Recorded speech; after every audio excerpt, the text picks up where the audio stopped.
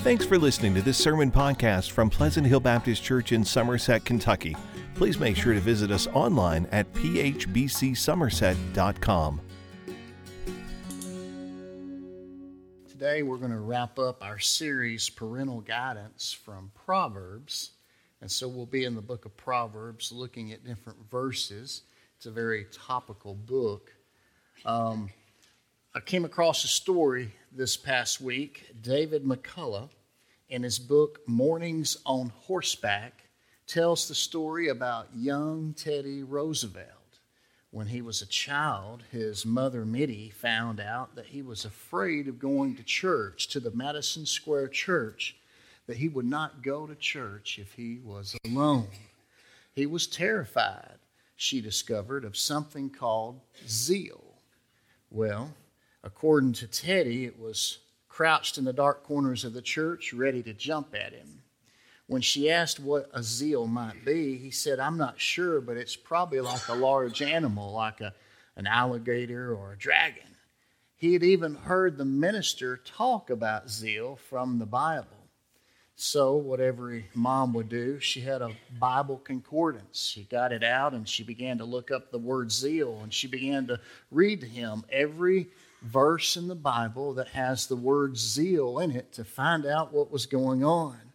And suddenly he got very excited, and he told her to stop. The verse that she read was John 2:17. And his disciples remembered that it was written, "The zeal of thine house hath eaten me up." You know, people can justifiably be afraid to come near the zeal of the Lord in fear of being ate up, but that's only if they don't belong to the Lord. The punchline is, God is good, but He's not safe. Think about that. God is good, but He's not safe. Why do I say that? Because He's a holy God, He's a righteous God, and He's a just judge. And one day, someday, He's going to hold the entire world accountable to Him. And so today, I want to talk to you about growing in the fear of the Lord. That's what we're going to talk about today, is the fear of the Lord. Now, there's several proverbs about the fear of the Lord. I'm going to rattle a few off to you quickly. If you want to write these references down, they're all from Proverbs. Proverbs 14:27, the fear of the Lord is a fountain of life, turning people away from the snares of death. Well, if I just used one verse, I may use that one because it says so much. You know, the fear of the Lord is a good thing. It's a fountain of life. It'll keep you alive. It'll turn you away from the wrong path and from the snares of death. So the fear of the Lord is a good thing. Proverbs 19:23, the fear of the Lord leads to life. One will sleep at night without danger. Proverbs 16, verse 6, iniquity is atoned for by loyalty and faithfulness, and one turns from evil by the fear of the Lord. Notice that second part of the verse. What causes people to turn from evil? It's having a fear of the Lord. Proverbs 23, verse 17 and 18. Don't let your heart envy sinners. Instead, always fear the Lord, for then you will have a future and your hope will not be dashed. You know, sometimes people can get weary of doing what is right and what is good, and it's real easy to believe lies in the world and in society. And the Bible says, don't let your heart get to that point. Always fear the Lord, because then you have a future and a hope, and it will not be dashed. The key verse, I think, in Proverbs is chapter 1, verse 7, where it says, the fear of the Lord is the beginning of knowledge or wisdom, and fools despise wisdom and discipline. So think about that. The fear of the Lord is the beginning of knowledge. And I know I'm talking to a church full of educators. Do we ever make that connection between knowledge and the fear of God? You know, we really should, right? We really should.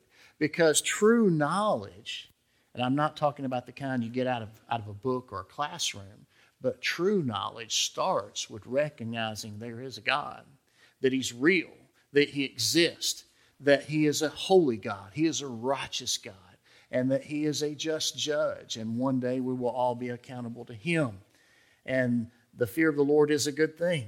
Proverbs 10:27, the fear of the Lord prolongs life. I believe that's not the first time we've read that already.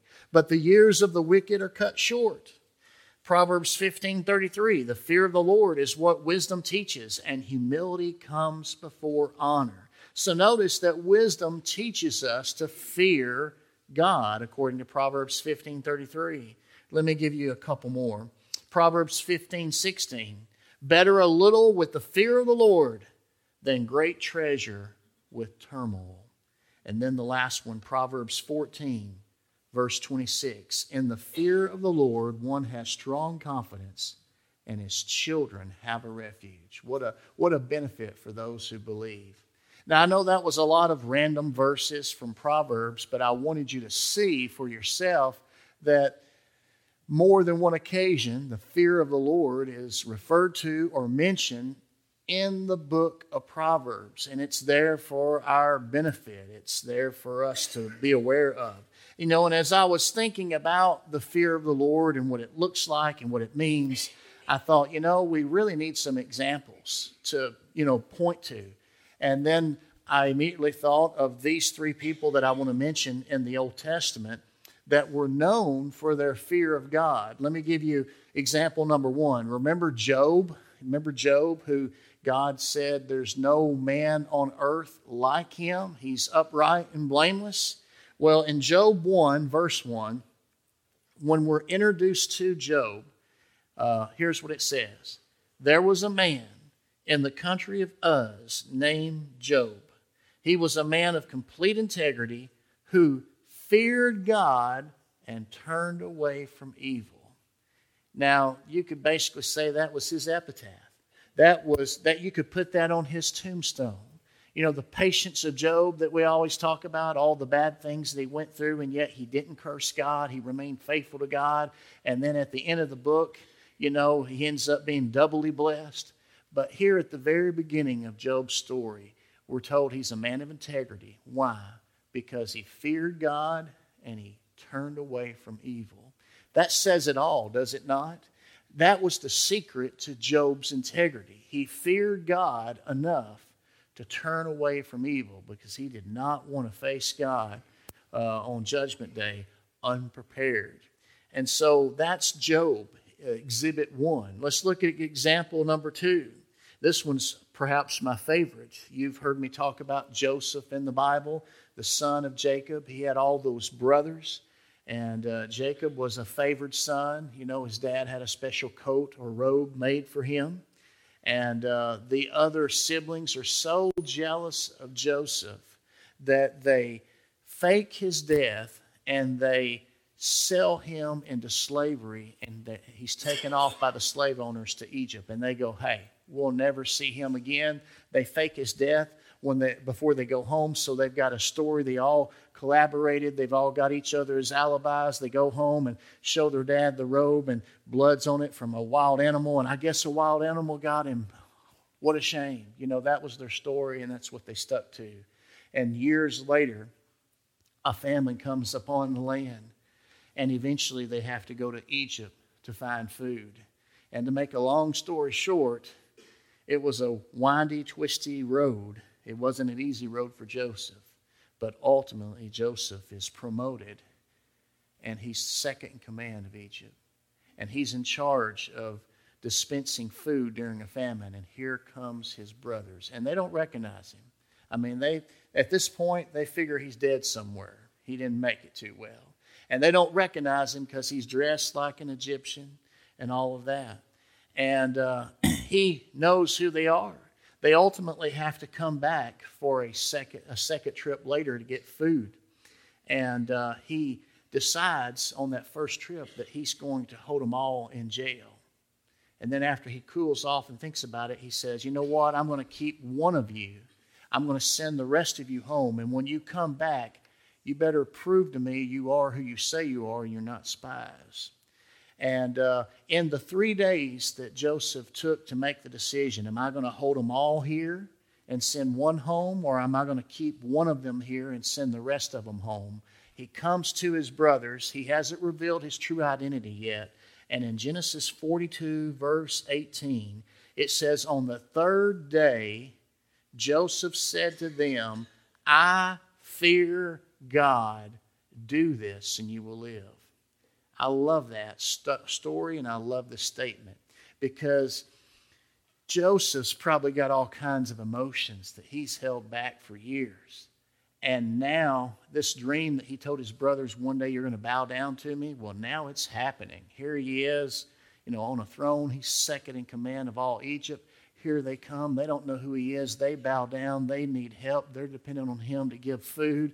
And all this stuff just comes up, to the surface.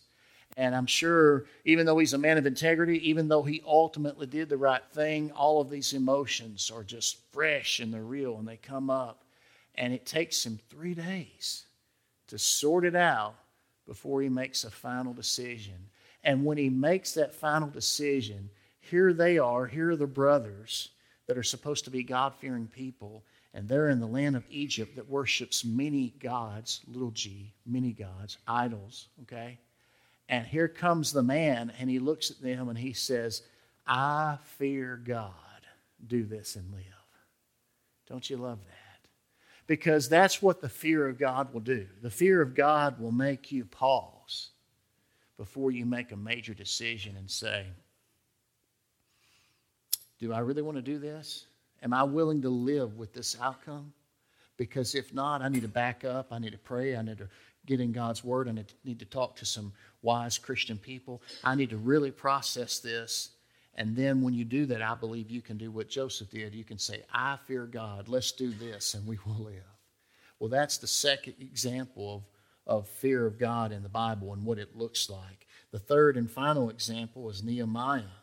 You remember Nehemiah. He was among those that were taken captive in the Babylonian captivity. He was taken out of his homeland, and here he is serving in Babylon, and he ends up being the cupbearer to the king. And that is a big deal, because if you're cupbearer to the king, you test everything in the cup before he drinks it, so that someone doesn't try to poison the king. It's a very important position. It requires a lot of trust. And so he's the cupbearer to the king, and he gets news about Jerusalem, how the walls are broken and the city's been burned, and it's just a horrible situation. And he begins to pray and fast, and finally one day he has the courage to say something to the king. King, can I make a request? He says, with your permission and approval and with your provisions, I want to go back to Jerusalem, and I want to rebuild the walls and protect the city. And ultimately, the king grants his request. And so 5 chapters into the story of Nehemiah, a lot is going on.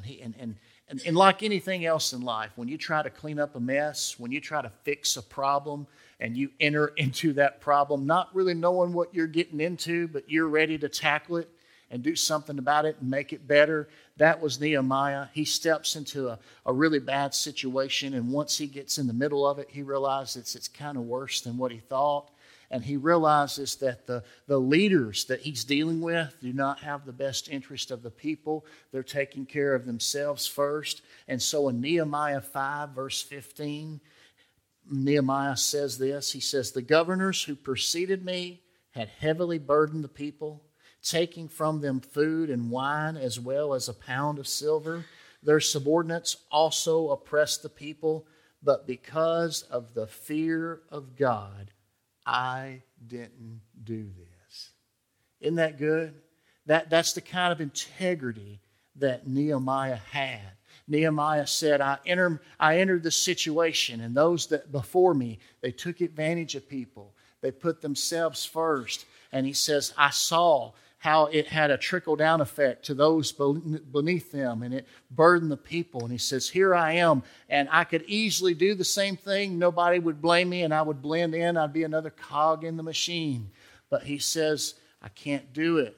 Because of the fear of God, I won't do it, and he didn't do it, and that made all the difference. So truly, when we fear God, it has a profound effect on our decisions and our behavior.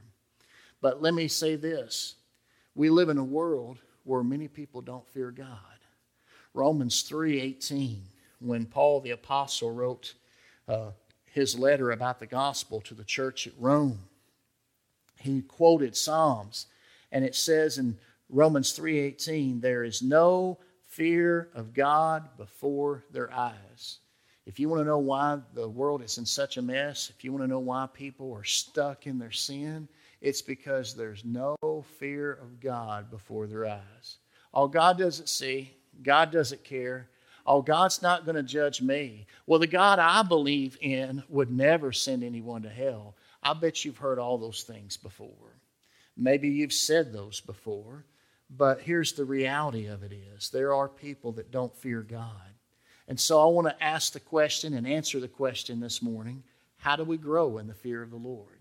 I mean, obviously we should have the fear of God in our life. It's for our good. It's a good thing. It will help us avoid evil. It will help us to enjoy life. But how do we grow in this fear of the Lord? Well, I've got 3 short answers for you this morning. Number 1, remember that we are all accountable to God. Ecclesiastes, which is a book written by King Solomon, who was known as the wisest man who ever lived. And at the end of Solomon's letter in Ecclesiastes, he wraps it all up. He sums it up with this statement.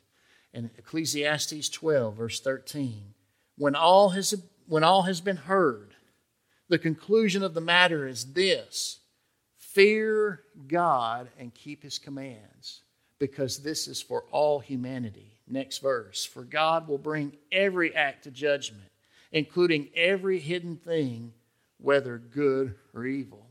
Now let's reverse engineer this for a moment. Let's start with verse 14 and work backwards. In verse 14, he declares, as a matter of fact, that God is going to bring every act, everything that we do, He's going to bring even the hidden things, whether good or evil, He's going to bring them out on the day of judgment. Let that sink in for a moment. One day, God's going to bring everything out on the day of judgment. And with that being so, with that being true, King Solomon, the wisest man who ever lived, says the conclusion is this: fear God and keep His commands. If you do that, you won't have near as many regrets, especially on that day. And so how do we grow in the fear of the Lord? We need to remind ourselves that we're going to be accountable to God. The second thing is to choose to obey God regardless of the cost or the consequences. I'm reminded of the story of Daniel. You know the story about Daniel and his 3 friends, Shadrach, Meshach, and Abednego. And they were gathered. The entire group of people were gathered. And the king presented this huge statue. And he says, all right, everybody's got to, on the count of 3, when they play the music, you better bow and worship this statue. If not, you're going to die. Well, what's most people going to do? I'm not going out like this. So they hear the music, down they go, except for 3 guys, Shadrach, Meshach, and Abednego. And of course, there's always somebody looking, right? And somebody got word to the king, hey, those 3 young Hebrews back there, you know, the ones in the back, they didn't bow. They stood. And so word gets back to the king, and he summons them to his court. Now they're called out. Now they're on his turf. Now they're standing before him, and he's on the throne. Second time, all right, fellas, this is the way it is. I'm giving you one last chance. You hear the music, you hit the floor and worship, or you're going to be thrown into a fiery furnace. I think you remember the story now. Here's what it says when they replied to the king. They said in Daniel 3:16, Nebuchadnezzar, we don't need to give you an answer to this question. If the God we serve exists, then He can rescue us from the furnace of blazing fire, and He can rescue us from the power of the king. But even if He does not rescue us, we want you as king to know that we will not serve your gods or worship the gold statue you set up. And the rest is history. They were thrown into the fire. And then the king began to look. And he says, what's going on? I see a fourth man in the fire who looks like a son of God. Well, hello, king. There's your sign. He was. They came out. They were unharmed. Not even their hair was singed. And it was an amazing testimony of God's power. But when you grow in the fear of God, you have to choose to obey God regardless of the cost or the consequences. And that's what Shadrach, Meshach, and Abednego did. And then the third and final thing this morning, how do we grow in the fear of the Lord? We have to maintain a faithful walk with God by pleasing Him. I'm reminded of Psalm 19. Psalm 19, a portion of it says this in verse 9, the fear of the Lord is pure, enduring forever. The ordinances of the Lord are reliable and altogether righteous. They're more desirable than gold, than an abundance of pure gold, and they're sweeter than honey dripping from a honeycomb. In addition, your servant is warned by them, and in keeping them there is an abundant reward. Who perceives his unintentional sins? Cleanse me from my hidden faults. Moreover, keep your servant from willful sins. Do not let them rule over me, and then I'll be blameless and cleansed from blatant rebellion. Now let's process that for just a moment before I read the last verse. Here is David, a psalm of David, and David's saying the fear of the Lord is pure. You know, the fear of the Lord is really a key to a pure life. Fast forward the tape in your mind, and when you're confronted with a decision and you know you shouldn't do it, instead of saying, oh man, if I do this and get caught, I'm going to be in trouble. If I do this and get caught, I'm going to get grounded from my parents. Oh, they might do this. Or even worse, if I do this and get caught and it's illegal, they might put me in jail. Nobody wants those outcomes, right? I'm just saying you didn't go far enough. If I do this, I'm going to have to stand before God and give account of that someday. Play the tape all the way out. Look at the ultimate outcome of the decision or choice you're going to make. Play it to the ultimate conclusion and say, is this what I want? Is this what I'm really willing to live with? In other words, you might come to the conclusion, and I pray you do, that you'll say what Joseph said, I fear God. What Nehemiah said, I fear God. So, here in Psalm 19, he says God's Word warns us. And God's Word helps us perceive our unintentional sins. It cleanses us from our hidden faults. It keeps us from willful sins.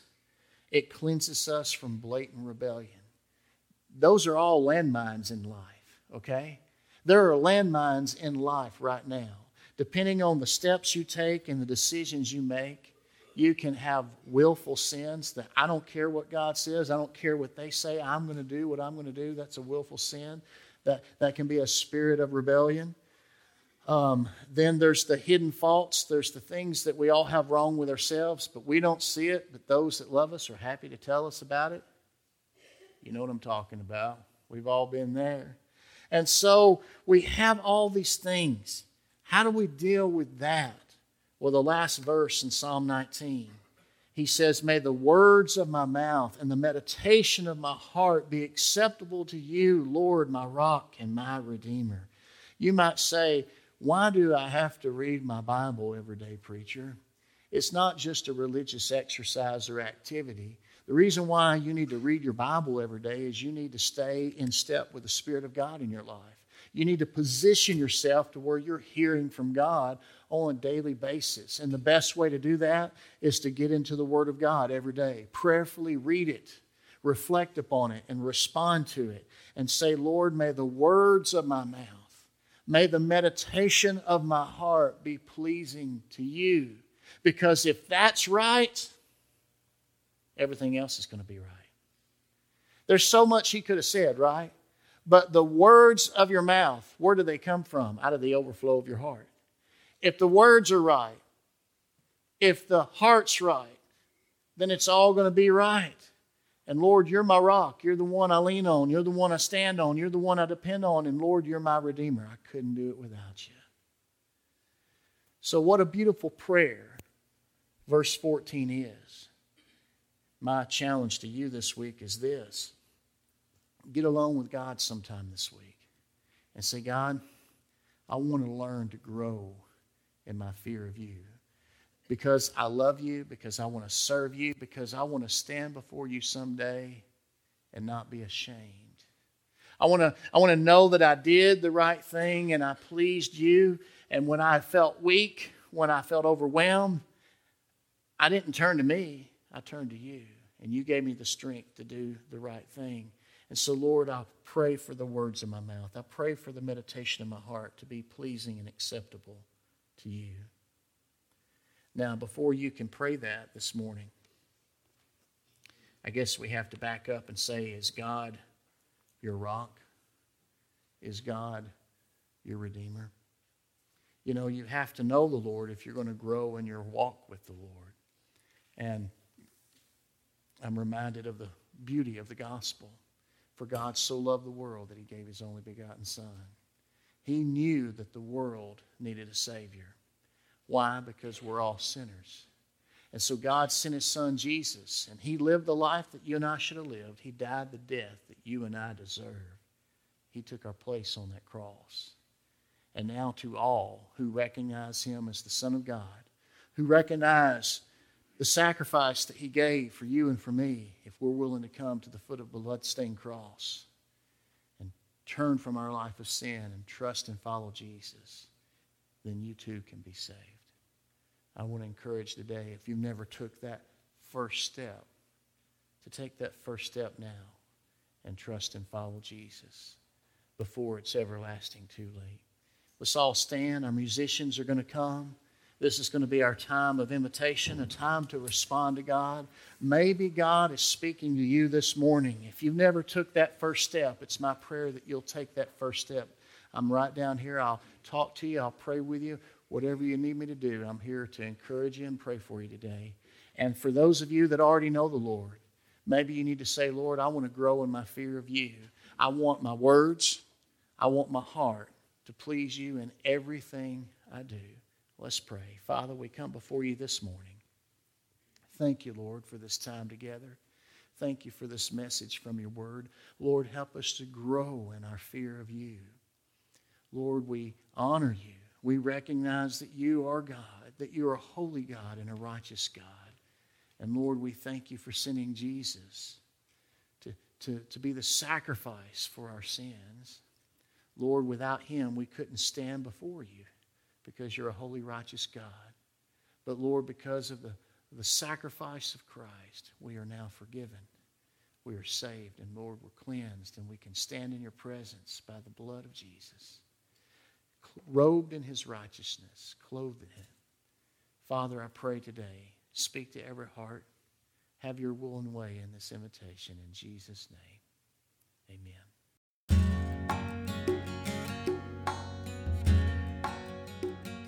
Thanks for listening to this sermon podcast from Pleasant Hill Baptist Church.